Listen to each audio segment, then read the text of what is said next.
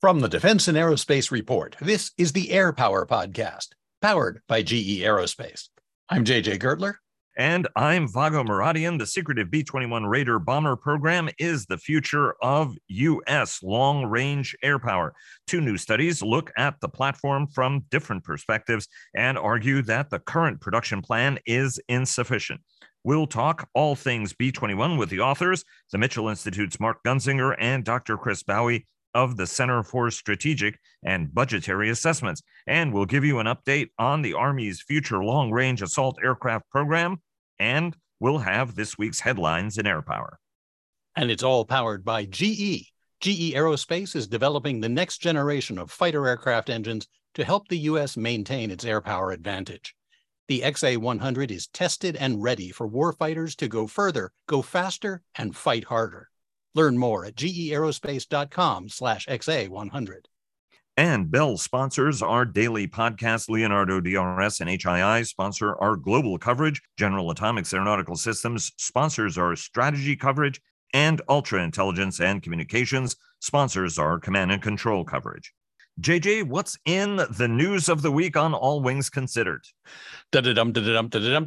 William Tell is back. After 19 years, the Air Force has resurrected its William Tell air-to-air weapons meet.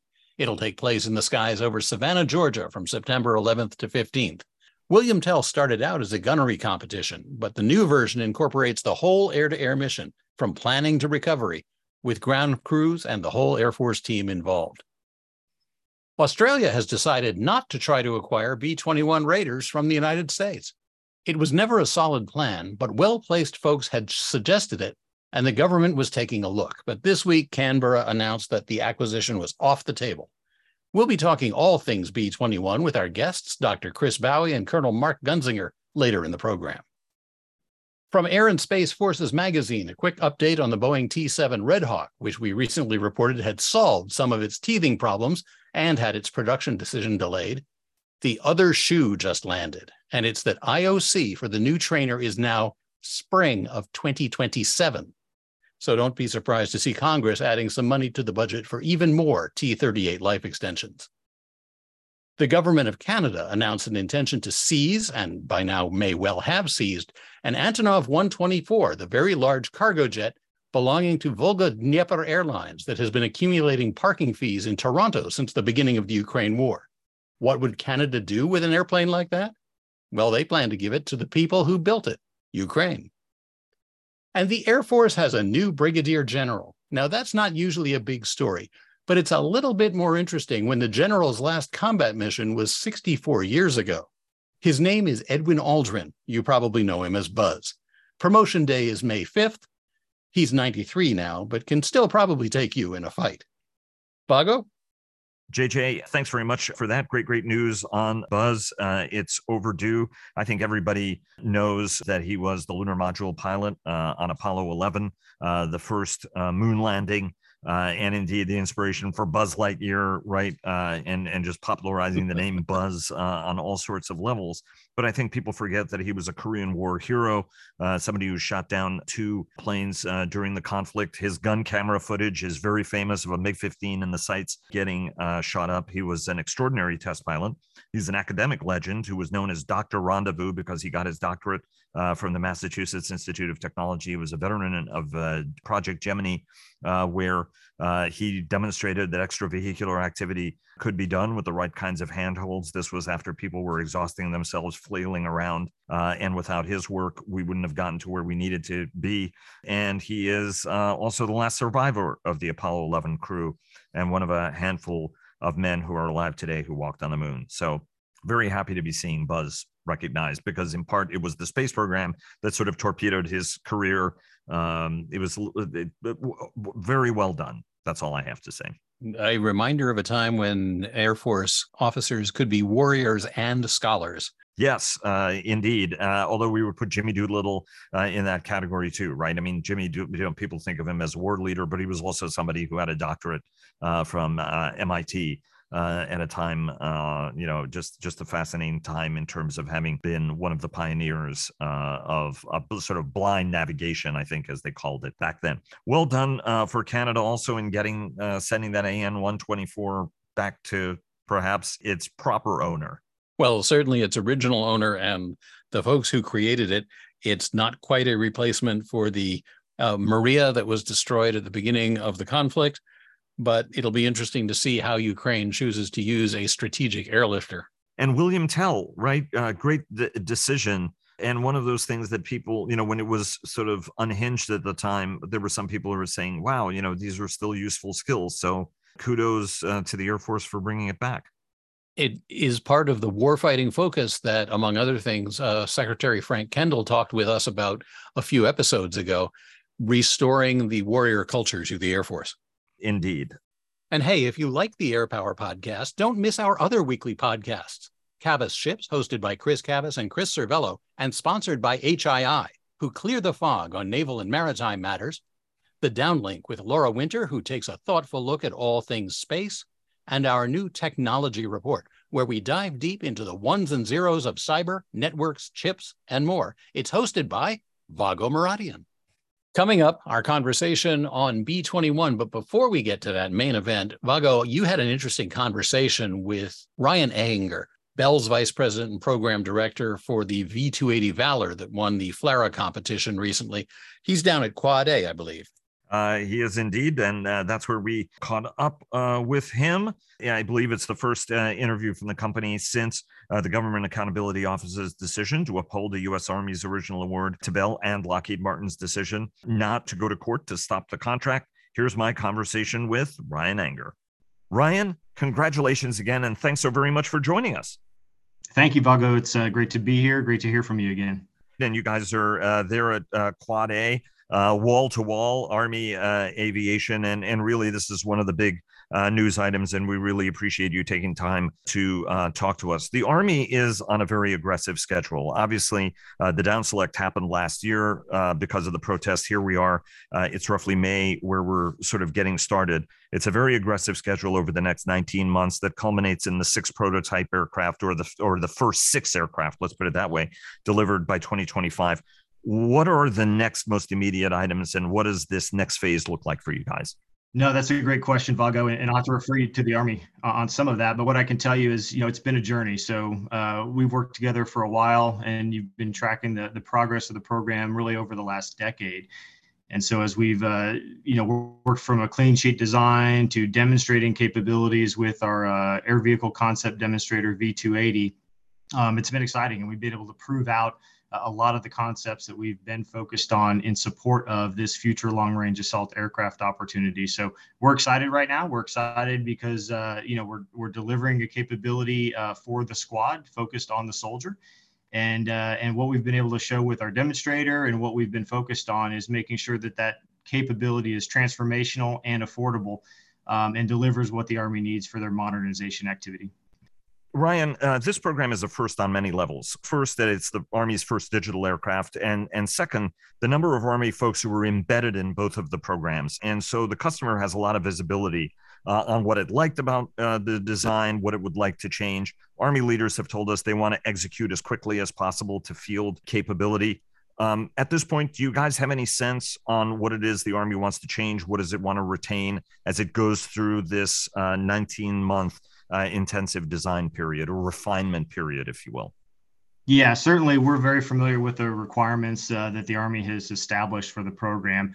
I can't get into those too much, but what I can tell you is that over the last decade, in terms of the digital thread and in terms of developing and demonstrating an air vehicle, which of course for us was the tilt rotor sized for an Army squad, we're able to demonstrate the types of speeds and ranges and capability that I think will serve the Army very well for the future long-range assault aircraft. So we're able to build on that foundation very significantly and very capably. And when you look at other aspects of a weapon system to include, the MOSA architecture, the sustainment aspects of the program, we've been focused in those areas as well, leading up to this weapon systems development effort. But at this point, no sense in how much different the final aircraft is going to be from what it is that you guys demonstrated. No, not able to comment on that at this time. Let me take you to the ramp that you guys are doing, both on the personnel side of things. This is very important, obviously, in Fort Worth, where you have a great facility. During this period, you're not only going to be working on the final design of the airplane and refining it, but also facilitizing for production and then getting the manpower, the people power in place to do this. You guys have been aggressively hiring, including from Sikorsky and from Boeing, trying to fill out the personnel side of things, both on production as well as design. What does your facilitization, supply chain, manpower ramps look like? What is it you guys have got to accomplish in the next 19, 24, 36 months? Yeah, it's a great question, Vago. And I think what you've seen from Bell is significant investment in our facilities and in our capabilities. So we did a groundbreaking of our drive systems test lab not too long ago. We also did a groundbreaking of a new future vertical lift weapon systems integration lab, both there in the Dallas-Fort Worth area. So we're really excited about bringing those capabilities online to support the FLRAA program. You also might have heard of our Manufacturing Technology Center. That's another significant capability located in that area, which is allowing us to prove out a lot of the manufacturing and inspection and quality concepts that will enable us to deliver this affordable solution. So we're really excited about all those efforts, and there will be more in the future as well. When you look out across our industrial base and Team Valor teammates, there's significant efforts going on there as well in terms of modernization and bringing in more of the digital aspects of engineering and manufacturing. So a lot of exciting stuff going on there. As an enterprise, Bell is holding and have been holding some hiring events and trying to bring additional talent into the exciting programs we're working at Bell to include FLRAA and FARA. So there is a lot going on, a lot to be excited about, and a lot of opportunity. How does the digital nature of this change the entire endeavor? Well, it's unique. I mean, for Army aviation, we're going to be able to deliver a platform, a weapon systems based on this digital thread and digital models. And Bell's been fortunate to have a couple of reps and sets using these digital tools on our commercial programs, for example, as well as on our V280 demonstrator and our FARA CP. So we're very familiar and very comfortable and see the value of that digital engineering and that digital enterprise. So we are excited about that. The ability to take digital designs from engineering through manufacturing and then into sustainment is something we've explored and done a lot of development work on over the past 5 or so years. And we really see the value out of it, both in early stages of development as well as life cycle affordability and sustainment of these platforms for the long term for the Army. You talked about life cycle, and you guys are trying to design this in both in the case of FLRAA, but as well as the Future Armed Reconnaissance Aircraft, the FARA, it's a rematch with Sikorsky again. You mentioned your Manufacturing Technology Center. Glenn Isbell is doing a terrific job there, where you guys are looking at figuring out technologies that you can insert into the platform, and then also revolutionizing manufacturing to try to take cost out. How is the push-pull working there, right? Because there are a lot of moving parts to this program that you're overseeing, both to satisfy a requirement, insert new technology in it, while also changing producibility. How does the center kind of fit into that triangle, if you will? Yeah, we have a great partnership with the Manufacturing Technology Center. And in fact, the important thing to do is make sure as you enter into some of these efforts that you're managing risk appropriately. And the way we manage risk is start these efforts early and develop those capabilities to a sufficient level that we can understand the risk and manage that going into a larger scale effort and incorporating some of those technologies into designs like the design for the future long-range assault aircraft. So it's really interesting when you walk that shop floor. It is very modern. You can tell how it uses the digital tools to improve efficiencies in the operations. Some of the capabilities that center brings to bear is significant reductions in the number of manufacturing steps, as well as streamlining that, delivering that quality product at the end of the day. So yeah, we are excited about it. We've got program engineers embedded with that team on the manufacturing floor in the MTC, and we've got their folks embedded in our team as well. So we are helping to inform their manufacturing technologies, and they are helping to inform our designs as we work this effort. Let me ask you one last question. Obviously, you guys are also competing for FARA. What are some of the things you guys have learned, right? I mean, they're very different aircraft. One was a focus on range and speed, and payload, which were important for FARA, whereas the Army is looking for something very different from the FARA aircraft. From your standpoint, what are some of the lessons you've learned in the process of FLRAA that you think are going to help you guys as you get into this, second competition for the future of Army aviation, this one on the reconnaissance and attack side of the equation? Yeah, I think what we've shown with the V280, with the FLRAA effort, is we're a company and an organization that can make a commitment and execute on that commitment. That's certainly what we showed with the V280 effort when the joint multi-role tech demonstration. And what we've also shown is we have an ability to understand the customer requirements and address those requirements through innovative designs. And I think that's something we did on FLRAA, and I think that's something we're doing on the FARA program as well. Ryan, thanks so very much. Really appreciate it. Best of luck, and hope you have a very successful Quad A. What do you guys have lined up that you're going to be rolling out, aside from the fact that you're moving ahead on the FLRAA program? I think that'll keep me plenty busy. Very good. Thanks very much. All the best to the team there. Thanks, Vago. And joining us now are two longtime air power experts, Dr. Chris Bowie, who has long been a respected analyst in government at the RAND Corporation think tank. He also ran Northrop Grumman's internal think tank, the Analysis Center. He now writes for the Center for Strategic and Budgetary Assessments, an independent Washington think tank, and his new report is Air Power Metamorphosis, Rethinking Air Combat Force Modernization. He is also joined by Mark Gunzinger, a retired United States Air Force colonel, B-52 pilot, operations planner, who is now a key member of the team at the Mitchell Institute for Aerospace Studies. He also is an alumni of the Center for Strategic and Budgetary Assessments, otherwise known as CSBA. And Gonzo's new report is Understanding the B-21 Raider, America's Deterrence Bomber. Gentlemen, welcome to the Air Power Podcast. Vago, JJ, great to be here with you today. An absolute pleasure having you guys on. These are absolutely fascinating studies, in part because they started from very different questions, but each reach similar conclusions. Mark, your study looks at the right size for the bomber force and the mix of aircraft required for future conflict. Chris, you take kind of a whole of Air Force view, reallocating missions among different types of aircraft. You're both focused on potential conflict in the Western and deterrence in the Western Pacific, but you also see sort of more broadly an increased utility for longer range stealthy platforms, which is somewhat unsurprising given your backgrounds. Mark, start us off with yours. You talk about the current mix of bombers. You find shortfalls in capacity and capability.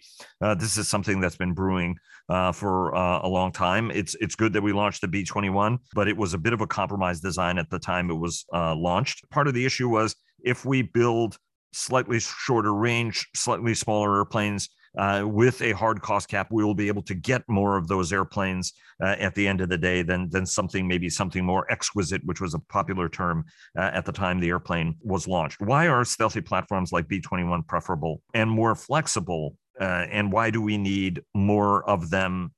Because you're proposing trading off between weapons load and stealth, for example. Walk us through your case. Sure. And that's a great question to start off with.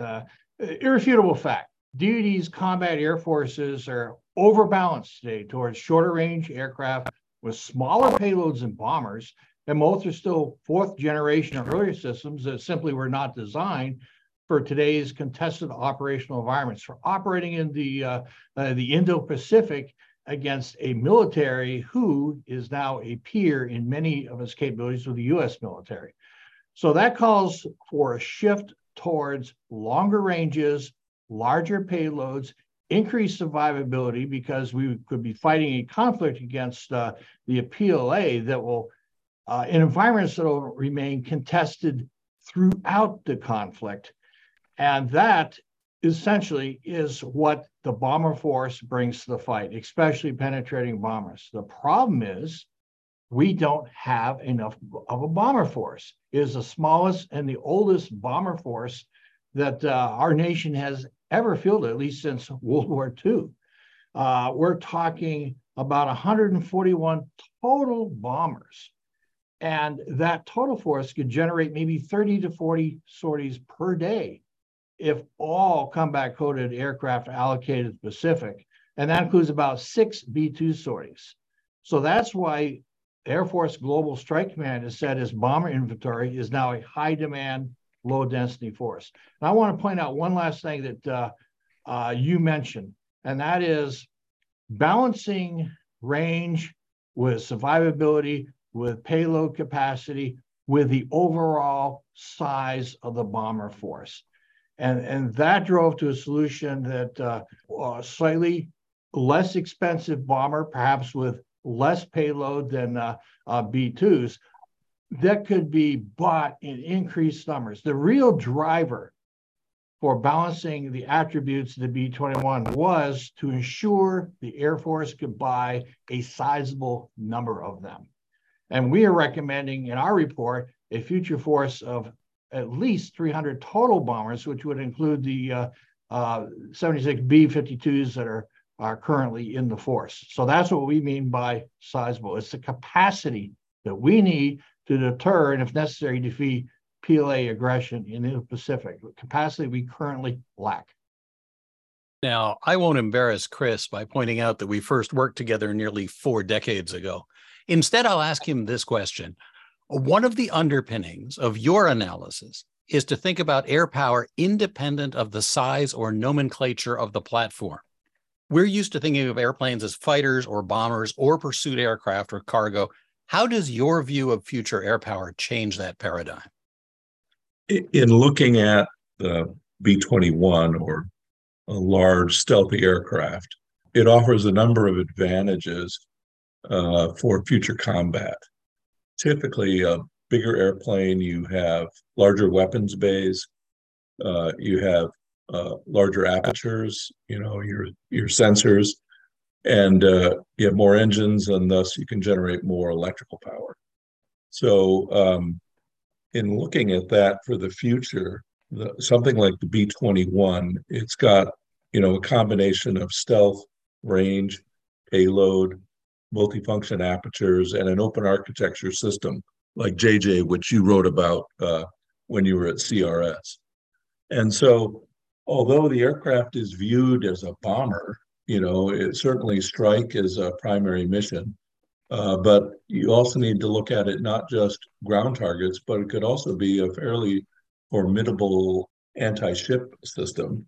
In the past, we used to arm B-52s with Harpoon missiles, and you could think of something similar like that for the B-21. More interesting, though, is its potential as an air-to-air platform.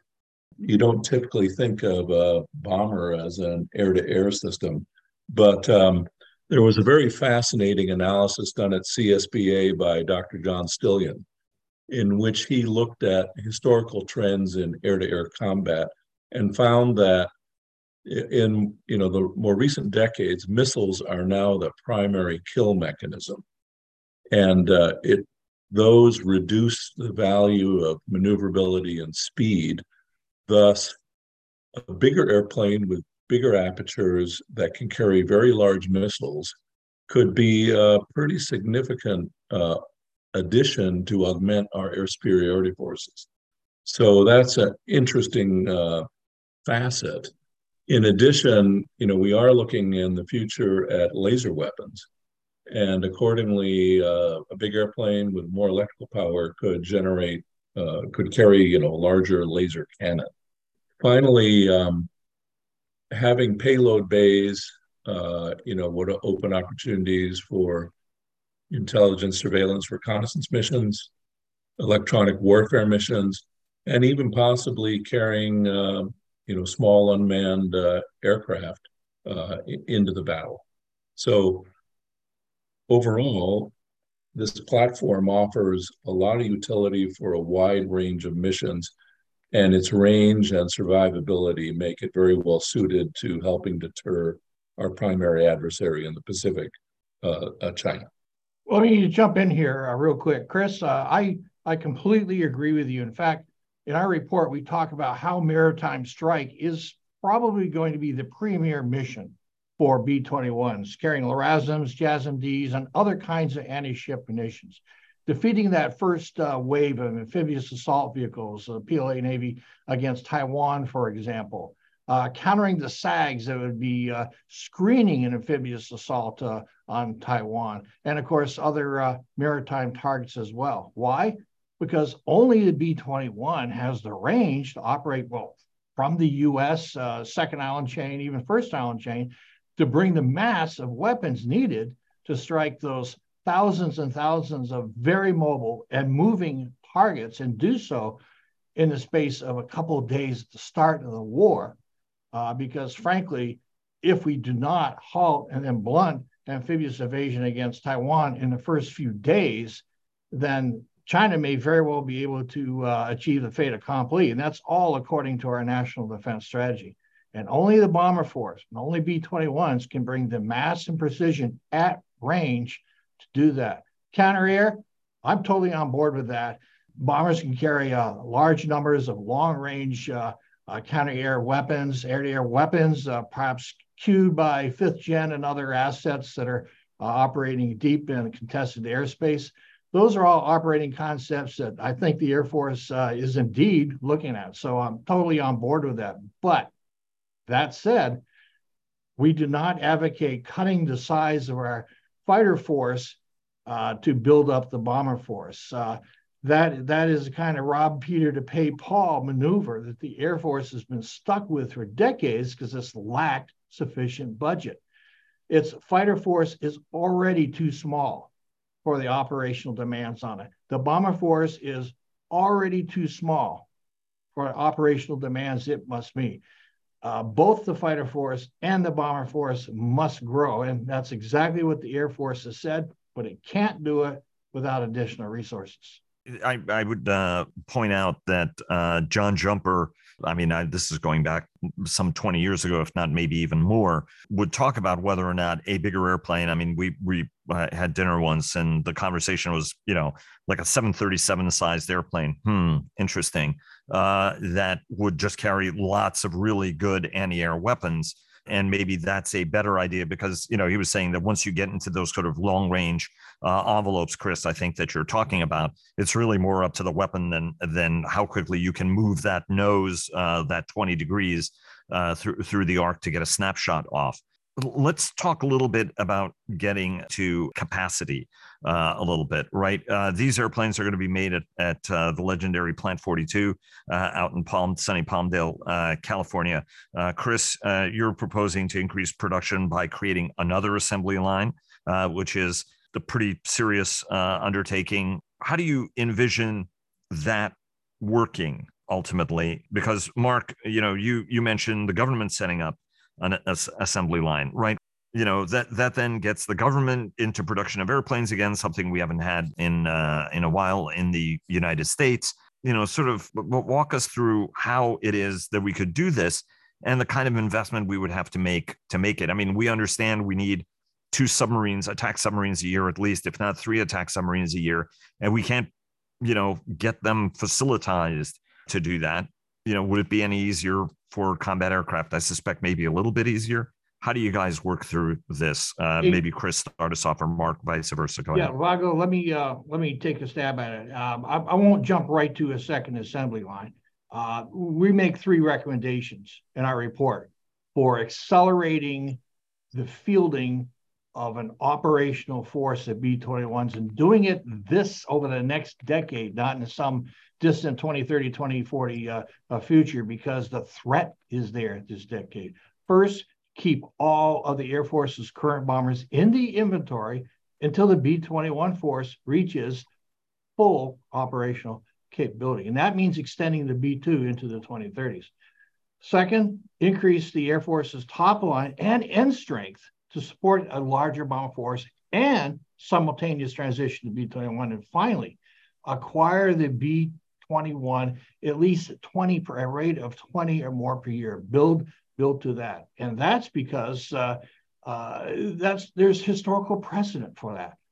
That is the rate that we achieved with all of our last 4 bombers that the Air Force acquired, except for the B-2, of course, which was truncated at 21 aircraft.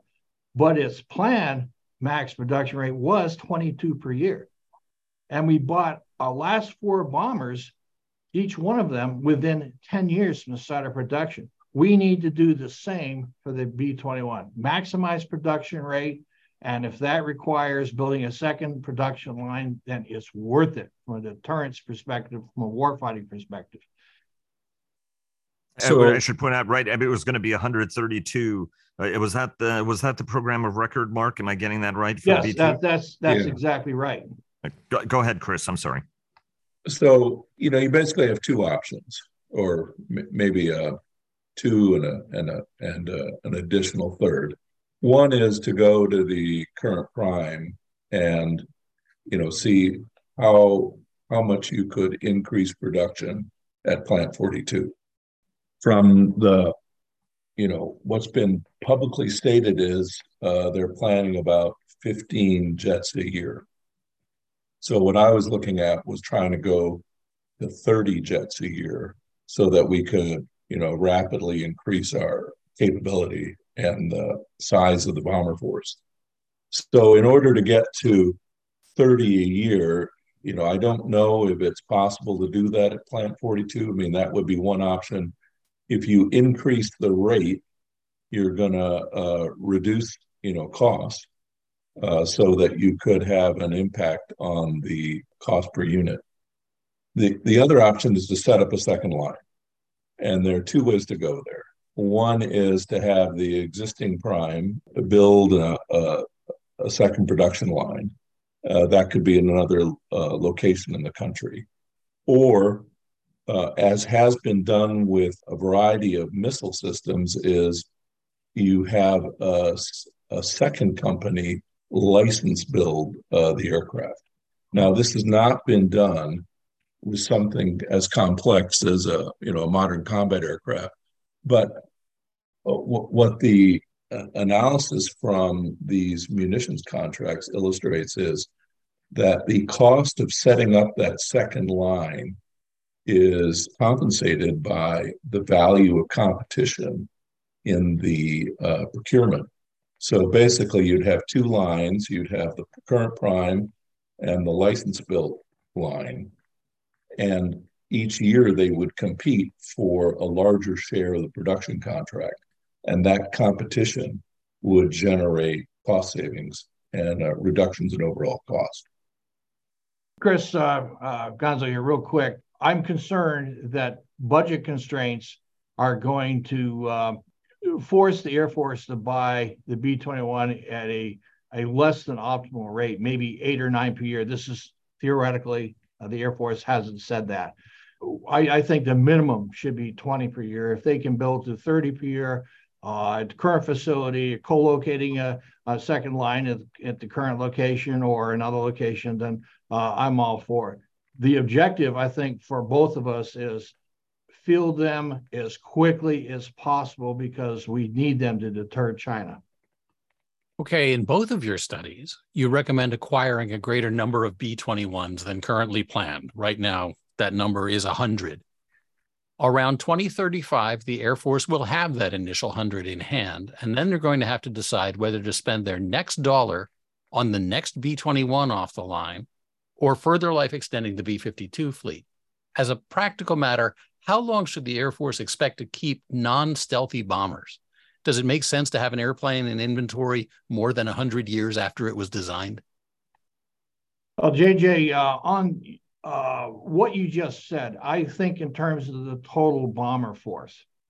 Again, budget constraints could force the Air Force to retire B-1s, as remaining B-1s, and even B-2s as B-21s are delivered.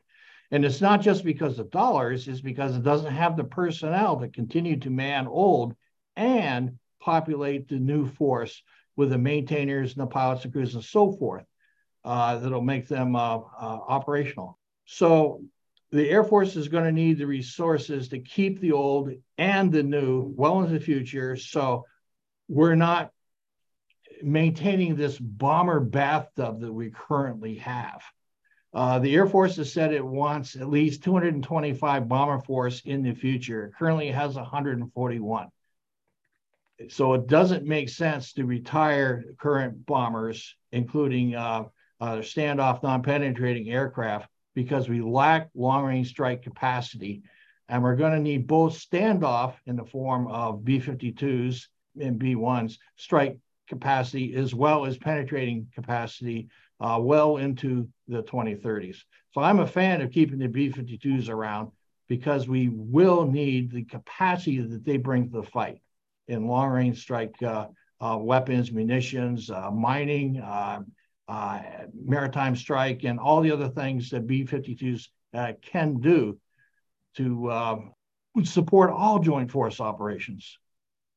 Let me just jump here in a minute, Gonzo. We're running down on time, but very quickly, there are going to be some in the audience who are listening to this, and they're going to say, look, here are two guys, Northrop supports their organizations. One is Northrop alumni, the other is part of the bomber mafia. What's the sort of broader traction for this? Is anybody in the Air Force listening to this? Because I asked Secretary Kendall, at least late last year, on the sidelines of the Reagan Forum, right after the West Coast Aerospace Forum, whether or not there could be an air-to-air airplane or a different variant of the B-21. And he said, look, the most important thing is just getting the B-21 in service as the B-21, right? More broadly, is anybody listening, and is there any more money that's going to be going to do this? Because without bucks, no Buck Rogers. Yeah, you're absolutely right. Is any more money going to go toward the kinds of things that Chris and I recommend in our reports? And I don't think there's going to be a lot more money available for the Air Force. The Air Force's budget has lagged the Navy's and the Army's budget for the last 31 years. But on the demand side, our nation needs more long-range penetrating strike capacity if it's going to be able to do what the National Defense Strategy says it must do: deter a Chinese offensive, and if it occurs, to prevent it from succeeding. It is math. We lack the strike capacity at range to do that today.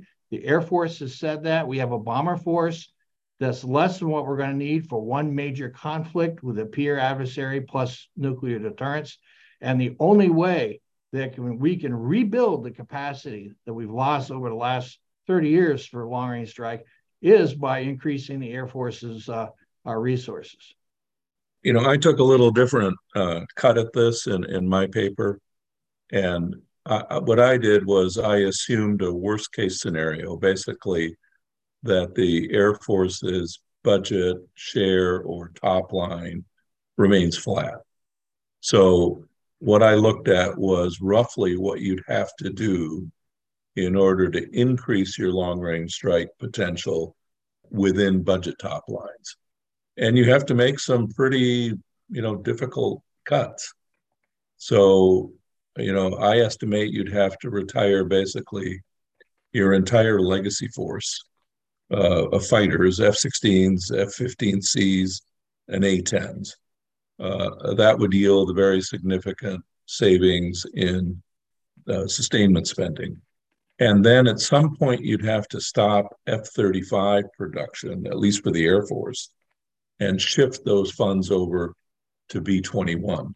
So you'd end up with a smaller fighter force, but a rapidly expanding long-range strike force. So, there's going to be risks associated with that. But, ideally, you'd like to see an increase in the Air Force's top line or budget share in order so that you don't need to make as many of these cuts as would be required. And that is one of the significant differences. Let me jump in. Cannibalizing the Air Force to build up the bomber force is a prescription for defeat. DoD must make trade-offs. Absolutely right. But where should it look to make those trade-offs? And that's cross-domain, cross-services. Look towards Army forces that we're not going to need in the Pacific and may not need in Europe in the numbers that we currently have. Look at naval capabilities that are going to be much less effective in the Indo-Pacific, as well as in fight with Russia in the Baltic region and so forth, so on. You've got to look across capability areas, across force structure, across the services for these kinds of trade-offs. Not say, okay, Air Force, what are you going to cannibalize so you can build up another part of your force? That's been tried. It doesn't work. And if we try it again, like I said, it's a prescription for defeat. Dr. Bowie's study can be found at csba.org. Mark Gunzinger's study at mitchellaerospacepower.org. Let's go out on this question. A bomber can't do anything if the bays are empty. What is the role of munitions procurement in all of this? How do we inflate that at the same time that we're increasing the number of bombers? Is that an essential part of what you project in your respective studies? I would say that there's a lot of value to a low observable aircraft because it can get closer to a target, and thus it can deliver, shorter range, less expensive munitions than, something that has to do very long range standoff, where you're basically, firing off a small airplane with propulsion, guidance, and weapons. So there's advantages to low observables in terms of reducing the cost of striking a target. In longer term, for munitions, I think we need to go to a more modular concept where, you would have multiple types of engines, maybe multiple sensors that could all be mixed and matched. And thus you could have multiple companies producing these components, and then the services could put them together, or you'd have a prime integrating them. But I think that's long-term where we need to start moving so that we can get our inventory levels up. Absolutely agree with you, Chris. Aircraft, the empty bay is not going to be terribly effective in a warfight against China or anyone else for that matter. The Air Force is pressing hard to develop the next generation of munitions, fifth-gen missions for fifth and sixth-gen aircraft for that matter. But across DoD, we still see billions of dollars being poured into some hypersonic weapons that aren't going to be cost-effective. $45 to $50 million for a single long-range hypersonic weapon that the Army is building for a single target, that doesn't make sense. That could buy a lot of JASM and LRASMs and other kinds of weapons that can be air delivered far more cost effectively against far more targets than what the Army can bring to the fight. So again, you have to look at the trade-offs to increase weapons production, because we're not going to be able to surge that production during a warfight. We need those inventories in the Pacific and in Europe as part of our deterrence posture. Guys, thanks so very much for joining us. Absolutely terrific conversation. You're welcome back aboard anytime. Thanks so very much. Great and thought-provoking work. Much appreciated. Our pleasure, Vago. Thanks so much for listening to the AirPower podcast. And if you enjoyed what you heard today, hey, please tell a friend. Special thanks to GE Aerospace for powering the whole flight. We'll be back next week.